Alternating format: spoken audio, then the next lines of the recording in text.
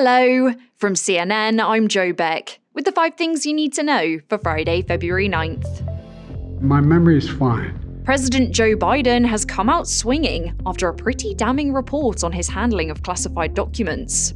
Special counsel Robert Hur found that Biden kept top-secret files from his time as vice president and shared classified information with a ghostwriter, but said Biden won't face charges because he wasn't willfully trying to break the law and cooperated fully with the investigation.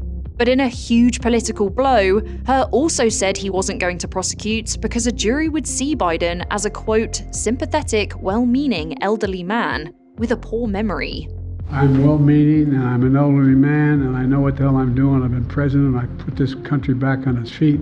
Some Republicans have already jumped on the report, and it's likely to have a huge role in election campaigning that's already been targeting concerns about 81-year-old Biden's age.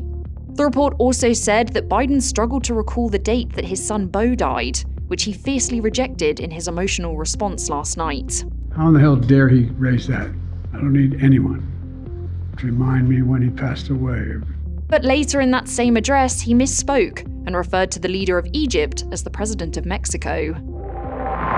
And while it probably wasn't the best day for Biden, it was a pretty good one for former President Donald Trump. Not only is the report on Biden's handling of classified documents something of a political gift for Trump, but he's also on a glide path to winning the Republican nomination, with CNN projecting he'll win the Nevada and Virgin Island caucuses. CNN's Elena Treen is following the Trump campaign in Las Vegas. He was really the only player in Nevada, and that's because Nikki Haley, his one remaining rival, was not on the ballot, but still a great opportunity for Donald Trump to tout his victory and also try to use some of his more general election rhetoric. This also came as Trump appears poised for a win in the Supreme Court, with the justices expressing deep skepticism over whether Colorado could remove him from the 2024 ballot because of his role in the January 6th insurrection. The US is not supporting Israel's latest attempt to go after Hamas in Gaza, with President Biden calling it, quote, over the top. He and other officials are highlighting the plight of Palestinians who have endured heavy bombardment and a lack of essential supplies. CNN's Jeremy Diamond says the concern is focused on Rafah in southern Gaza. That city typically houses about 300,000 residents, but right now it is home to about 1.3 million Palestinians, more than half of Gaza's entire population, as tent cities have sprung up around that city.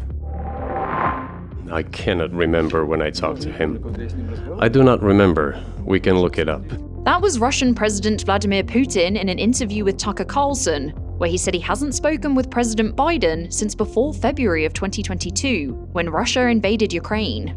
The Russian leader appealed to the US to come to an agreement with Moscow over Ukraine, saying the path to ending the war was through direct negotiations with Washington. In the more than 2-hour sit-down, the former Fox News host didn't challenge Putin, giving him a platform to spread propaganda. But there was one moment where Carlson did gently press Putin, asking if he'd be willing to release wrongfully detained American Wall Street Journal reporter Evan Gershkovich. There is no taboo to settle this issue. We are willing to solve it.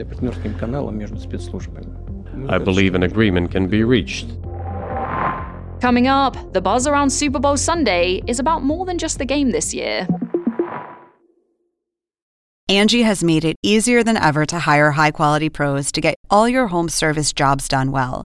Whether it's routine maintenance, an emergency repair, or a dream project, Angie lets you compare quotes from multiple local pros, browse homeowner reviews, and even book a service instantly. Angie's been connecting people with skilled pros for nearly 30 years. So the next time you have a home project, bring it to Angie to get your job done well. Download the free Angie mobile app today or visit Angie.com. That's ANGI.com.